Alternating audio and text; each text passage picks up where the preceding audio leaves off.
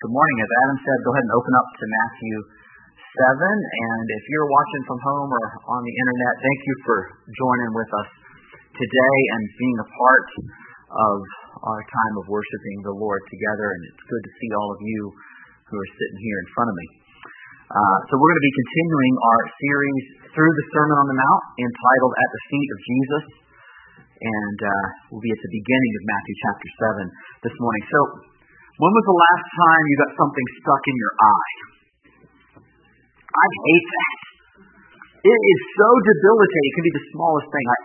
I cut a lot of firewood for our home. We heat our home with firewood in the winter. And so, running the chainsaw, and just sawdust goes everywhere. And it's pretty frequent that there'll be just the tiniest little speck of sawdust. And one little speck of sawdust, and it's just, and you just feel completely blind instantly. And just, by the way, a rule of thumb, turn the chainsaw off, all right? It is best to be able to see when you're running a chainsaw, right? So you turn the chainsaw off. Okay, so a couple years ago, one of our kids had this happen to them. They had one of those tiny little bugs or flies or something fly into their eye. You've had this happen, right, in the summertime? But what happened to them was worse than what happened to you. Because they were able, like most of us, to kind of, get the bug out. But they kept feeling like something was still there. And as Mom and I looked, the wing of the bug was still in their eye. Like the wing had detached. Little paper-thin wing. No big deal? Oh, yes, big deal. Big deal when it's in your eye, right? You know what the little wing did? It suction cupped onto their eye, right? And so, Dad, I'm like the home surgeon, you know what I mean? Like, if there's a splinter, Dad gets after it, right? So I'm like, I can't get this thing off his eye. Mom can't get it off his eye. So what do? You go to the doctor. And the doctor can't get it off his eye. Because the wing is suction cupped to his eye. So they have to put him under and have eye surgery to get the wing of a fly off of his eye. Tiniest little, not even like the tiniest little bug, the wing of a bug. Completely debilitating, right? Eyesight matters. And this morning Jesus is going to point us to that reality, to our spiritual eyesight, to our, at times, inability to see ourselves rightly, to see others rightly, even to see God rightly. So, with that in mind, let's look at the first 6 verses of Matthew chapter 7 together. This is God's word. Follow along as I read. Judge not, that you be not judged. For with the judgment you pronounce, you will be judged. And with the measure you use, it will be measured to you. Why do you see the speck that is in your brother's eye, but do not notice the log that is in your own eye? Or how can you say to your brother, let me take the speck out of your eye, when there is the log in your own eye? You hypocrite. First take the log out of your own eye, and then you will see clearly to take the speck out of your brother's eye. Do not give dogs what is holy, and do not throw your pearls before pigs, lest they trample them underfoot and turn to attack you. God's word. All right, so we're going to look at this in 2 points this morning. 2 points, and point number 1 is a fly in the eye. A fly in the eye. So Jesus draws our attention to an eyesight problem that every Christian at times deals with, that we can be susceptible to. It's not the result of a little fleck of sawdust from cutting wood in our eye. It's not the result of a fly in the eye. No, he talks about a log in the eye. Like, what? Have you ever even tried to picture what this looks like? It's an absurd picture. You can't get a log in your eye, or if you did succeed, that'd be the last thing you ever succeeded at doing, right? Like this is a kind of debilitation far beyond what we're used to thinking about when we think about something being stuck in our eye. And Jesus is doing that on purpose. He's shocking us with this on purpose that he could get our attention to how serious it is to have something like this going on. But not only does this person identified here have a log in their eye. I mean, picture this, right? Remember how I said, when I get a speck of sawdust in my eye, what's the first thing to do? Turn off the chainsaw, because you are in danger at that point, right? But the person with the log in their eye walks around and like, you know what? I think you've got something in your eye. Let me get my tweezers and come after your eye while I'm completely blind. That's not going to end well. You know what I mean? Can you imagine somebody coming at you with tweezers for your eye? Whew, that's terrible. Can you imagine if they're blind and doing that? Right? Like this is a bad picture of what is happening. So what's Jesus talking about? When he says that somebody has a speck in their eye, somebody else has a log in their eye, what is he referring to? He's talking, of course, about sin. And he's talking with regards to this log in the eye of serious and significant sin. By virtue of the fact that Jesus used two pictures here, he talks about dust in the eye and a log or a plank in the eye. He is helping us to see that some sin is more serious than others. Now listen, all sin is worthy of God's wrath eternally. But that does not mean that some sin isn't worse than others. Some sin has a bigger impact and a bigger effect on you and on those around you than other sins have. And that's what Jesus is talking about here. And so this log in the eye is a significant, kind of massive issue in this person's heart. And even though it's massive, they don't know it's there. Or they refuse to acknowledge that it's there. They've got a log in their eye, unseen, unobserved, clueless, walking around. The hypocrite, as they are called, can't see or perhaps won't see their own sin clearly, but they imagine that they can see your sin really well. They're like visionary, super perceptive, you know? They can, like a little heat-seeking missile. Oh, that's some sin over there. I'm going to go fix that problem in that other person. See, the hypocrite can see your sins precisely and exactly because of the great vision they have in their mind. Right? Because you know, of course, that when you have a log in your eye, you can't actually see a thing at all. Right? Here's the danger for the hypocrite. It's not just that they're blind. It's that they're blind to their blindness. And they think they can see. And they think they're making the world better by helping out others, pointing out other people's sin. Clear-sightedness in their own imagination. And so Jesus begins by addressing us with a command in verse 1. He says, "Judge not, that you be not judged." Judge not, that you be not judged. What kind of judgment is Jesus talking about here? We might call it sinful judgment. Of course, it's sinful judgment because Jesus says not to do it. And so to do it is sin. But it's a particular kind of judgment that he is concerned about and forbidding right here. And he kind of explains that in this picture with the speck and the log in the eye. Sinful judgment assumes the best of self and assumes the worst of others. Sinful judgment minimizes its own issues and maximizes somebody else's issues. Sinful judgment is happy and pleased with its own failings, but irate with the failings of other people.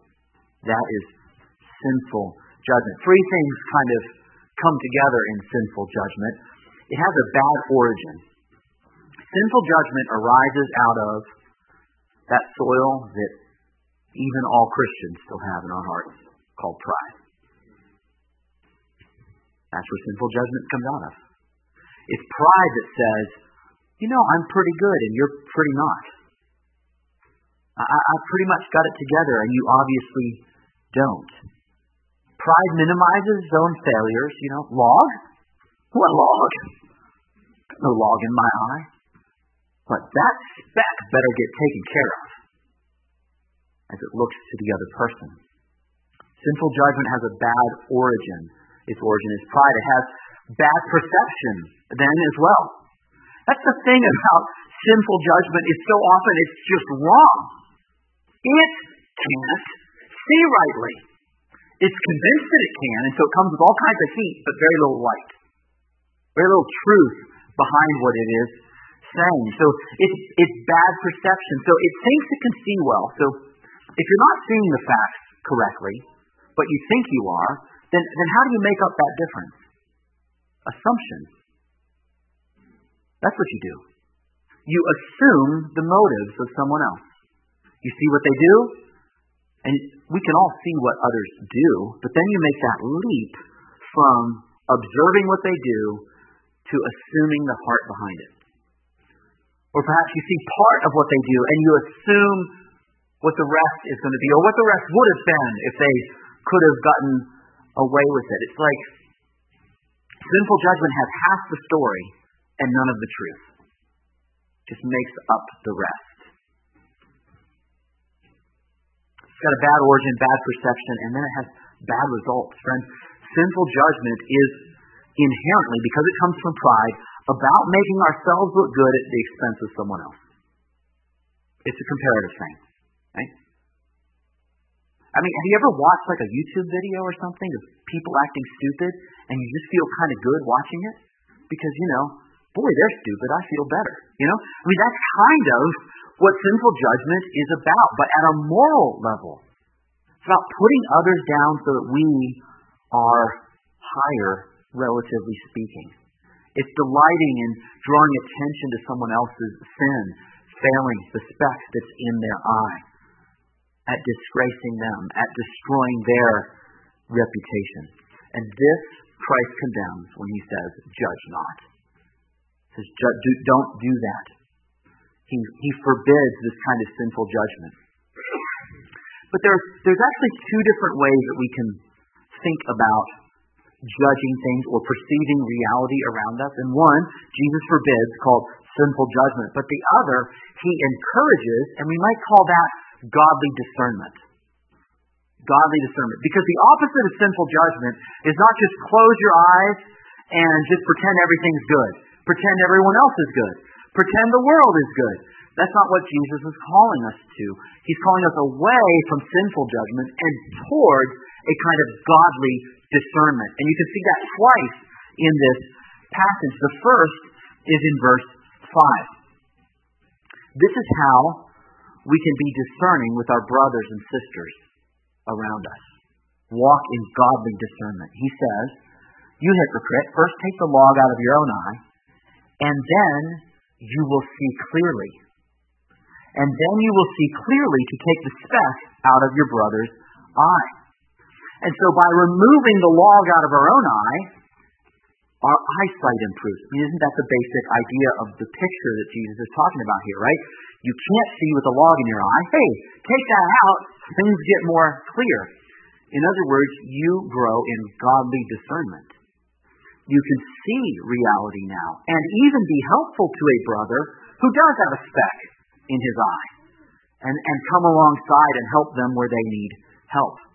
So that's growing in godly discernment. But then the second is down in verse 6, which has more to do with how we interact with an ungodly world around us. As those who are called to love the world, as those who are called to preach the gospel in this world. Yet there's a warning right here. Verse 6, do not give dogs what is holy, and do not throw your pearls before pigs, lest they trample them underfoot and turn to attack you. Now, Jesus chose two animals which in Jewish culture at the time were unclean. Don't think puppy dogs when you hear this, right? These were street-living animals that were unclean, just like pigs are unclean, right?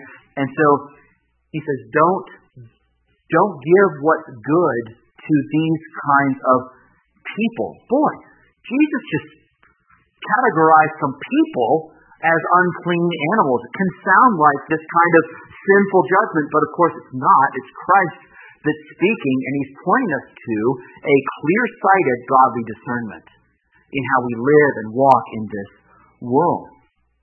He calls you, friend, to discern the kind of people that you're working with and talking with and interacting with, to watch them and to draw appropriate conclusions. So, if there's somebody that perhaps you've shared the gospel with them several times, and they are militant, and they are angry about it, and they're hardened to the gospel, and they persist in their sin, and they're maybe somebody else that's manipulative, that they fake their forgiveness, they fake their repentance to you, and then they turn around and they do it again, and they do it again, and they do it again. And Jesus says, don't cast your pearls before them. Be discerning. Don't trust them with yourself, with your best.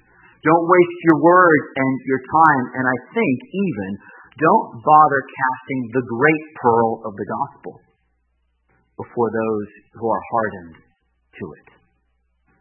That is a kind of discernment that requires wisdom. You could walk in that kind of discernment. Okay, so we're called to godly discernment, away from sinful judgment towards godly discernment. All right, so point number one, a fly in the eye. Fly in the eye. Number two, go to the doctor. Go to the doctor. So if you need to go to the doctor to get a wing of a fly out of your eye, and if that were to ever happen to you, that's how that's going to go. How much more a log, right? This is a big deal. We need to go to a doctor. And that's what Christ is pointing us to here as well in the issue of sin. He says again in verse 5, you hypocrite, first take the log out of your own eye. So what does that look like? What is Jesus pointing us here to when he tells us to take the log out of our eye? He's calling us to repentance. Right? He's calling us to walk the path of repentance, of noting that we have a log in our eye, of admitting that we have a log in our eye, of mourning we have a log in our eye, and turning to Christ to be healed and fixed and restored, to ask for forgiveness, to ask for mercy, to ask for grace to change. Friends, this morning, do you have a log in your eye? Is there something that you are dealing with? If there is, then go to the doctor, the one who has carried away all of our infirmities, who has medicine for your every disease, who can cleanse every wound, who binds up the broken. His name is Christ. He is the great physician, and this is what he does for his children.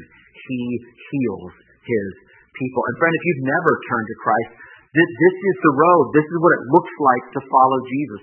The road to God is named repentance and faith. It's the only road to God. It's to admit the sins, the logs that are in our eye, and it's to come to him for healing. It's to come to him to have those things removed so that we can then see God clearly. So if you've never done that, then let me encourage you to look to God in that way, to admit the log, or even perhaps plural logs, in your eye, and ask him to save you. But church, this road of repentance is not just the first way we come to God. It's the way we walk with God every day. In this world, as sinners, in this world where, just like me outside, I don't think I spend a day with the chainsaw without getting at least something in my eye once. That's how it is to live in this world. Getting stuff in our eyes. Sin grows. There will be days, by the grace of God, as you walk with him, there will be days that all you need to do is come to God and ask for help with the speck in your eye. And there will be other days and perhaps seasons when you've got to come and ask for help with the log. It's gotten wedged in your eye again. To ask afresh for repentance again. Friends, let us not grow tired of walking that path. It's so easy to grow tired of walking the path of repentance. Let us not grow weary. This is the path back to the cross of Jesus Christ. This is a path back to the place where God's mercy flows out upon His people. It's the path of humility as we admit who we are and look to Him for healing. So, what happens when we go to the doctor in this sense? What happens when we go to Him? Well, the most important thing that's going to happen, friend, as we confess our sins, He is faithful and just to forgive us our sins and to cleanse us from all unrighteousness. There is hope for every believer every day as we follow after God. Every day we go back and there's fresh grace and there's fresh mercy. I want to point to another effect, what Jesus is talking about here in this passage. If you think of your heart perhaps like a garden, this walking in humility cleans the garden of your heart. It cleans it. It makes it more fruitful in the good things. How does it do this? Well, first, with regards to sinful judgment, this judge not that Jesus is talking about here. Humility is like weed killer on sinful judgment. Roundup, going after the weeds, the poison of sinful judgment. It comes up in the cracks of our heart. Humility breaks it and kills it. Because sinful judgment has to stand above somebody else. It has to look down the nose at somebody else. How shameful that speck in your eye is. But humility knows, who am I to pass judgment on another? Who am I? I, the one who just had to have a log removed. And apart from the mercy and grace of God, it would still be there. Who am I to look down upon the speck in somebody else's eye? Humility tears down sinful judgment. It says, who am I to pass judgment on another? I who stand on mercy. It's the only thing I can stand on. If I try to stand anywhere else, I will fall. Who am I to deny mercy to somebody else? This is all I have, is the mercy of God. We'd be about extending that mercy to others. See, the humble take verse 2 seriously. For with the judgment you pronounce, you will be judged. And with the measure you use, it will be measured to you. And says, oh God, help me. I need mercy from you. Help me extend mercy to others. I want you to be gentle to me. Help me be gentle to others and not sinfully judge those around me. See, humility gives us clear eyes for ourselves. We see ourselves rightly. We see ourselves as our first priority in the sense of following God ourselves, growing in godliness ourselves. It takes the focus off of others and puts it on us. So we're saying that humility cleans up the garden and the heart, and it sprays this weed killer on sinful judgment, but it does two things. It puts weed killer on sinful judgment, and then it puts fertilizer on godly discernment. Godly discernment can begin to grow like a beautiful flower in the garden that God has in our heart. Why is this? Why does godly discernment grow as we're humble?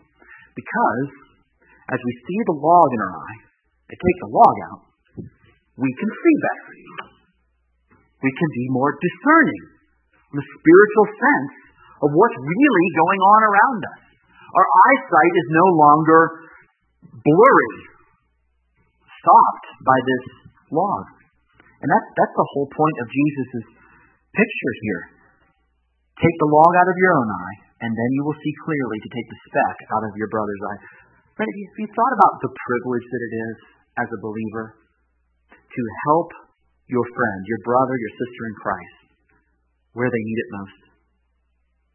Do you know what a precious privilege this is as a church, to get to walk together? If you're to see a speck in a brother's eye, to be able to come alongside in a way that helps them walk more closely with Jesus for the rest of their life, what kind of a privilege is that? What kind of a joy is that to get to help each other in these particular way. So would you desire to help a hurting brother? If you do, then begin by removing the log in your own eye. That's where we start. Do you desire to help a burdened sister? Then focus not first on where she should repent, but first on where you need to repent, so that you can see clearly to help her. See, if you want to become a doctor of the body, then you need to go to medical school. If you want to become a doctor of the soul, you need a different school. You need a school of humility, where you willingly, as it were, go under the knife and allow the Holy Spirit to be at work, pulling the logs out of your eye. And then He will fit you for usefulness for your brother, for your sister. Then you will see clearly to be a vessel in the house of the Lord, useful to your brothers and sisters, useful in God's hands for the good of the church. If you would be a doctor of the soul, you must enter the school of humility and learn to live in it. So friends, this morning, where are you in need of the great physician? Where do you need Him? I want to be careful, because it would be easy right now to kind of just, in the way that I talk, assume that everybody has a log in their eye. And you might not, glory to God. God's at work. If you're following Him, there might not be a log in your eye. And if that's the case, then give Him praise this morning. You might have a speck in your eye. That would be good to bring to Him. You might have a log in your eye. Friend, you need to bring that to Him this morning as well. And if you're not at the place right now where you're aware of something you need to repent, then prepare your soul. Stir yourself up afresh in the goodness of God, because tomorrow you're going to need to repent. Right? Again, this is the path that we're all walking every day as we follow after God. So saint, don't tire of returning to the Lord. Don't grow weary of looking back to Him. Where else can we go but to Him? Remember when Jesus asked His disciples, "Are you going to leave me too?" And they said, "Where would we go? You alone have the words of eternal life." And He does. He has the words of life. So if you have sin to confess, or a wound to be healed, or a log to be removed, then humble yourself afresh before the great physician. He's still able to save. He's still in the business of forgiveness. He's still working holiness into the hearts of His saints. He's still fitting His saints for usefulness in His house. Look to the Savior, friend. Look to the Savior with your pattern of sin. Look to the Savior with your habit of failure, with the shameful fall that happened. And as deep as that sin is, His grace is deeper still. His grace for you is deeper still. The steadfast love of the Lord never ceases, and His mercies never come to an end. They are new every morning. Great is His faithfulness. So let us look to Him and look to Him again and again. And then may He fit us for usefulness in His kingdom. Usefulness so that we are protected in an ungodly world as we seek to go out as sheep among wolves, to have the kind of discernment to not cast pearls in the wrong place, to walk as discerning people of God, and then to walk within the church in a discerning way, clear-sighted, logs removed, able to help, restored by God so that He can then use us to restore others as well. So may He fit us for usefulness in His house. May He use us for the building up of His house, for the building up of His church. May He do that for His own name and for His own glory. So let's pray. Father, we're so grateful for the words of your Son that instruct us in the way of following after you. I pray now that you would grant your Holy Spirit to help each of us to humble ourselves before you afresh, to ask you to examine us afresh, that we would see clearly those things in our lives which are displeasing to you, you'd grant us the gift of repentance. And Lord, that you'd grant us fresh faith. That we would see Christ as enough. His grace is sufficient. That we would behold you, God, as a God who is our Father, who cares for us. Thank you for your fatherly love for us. In the name of Christ we pray.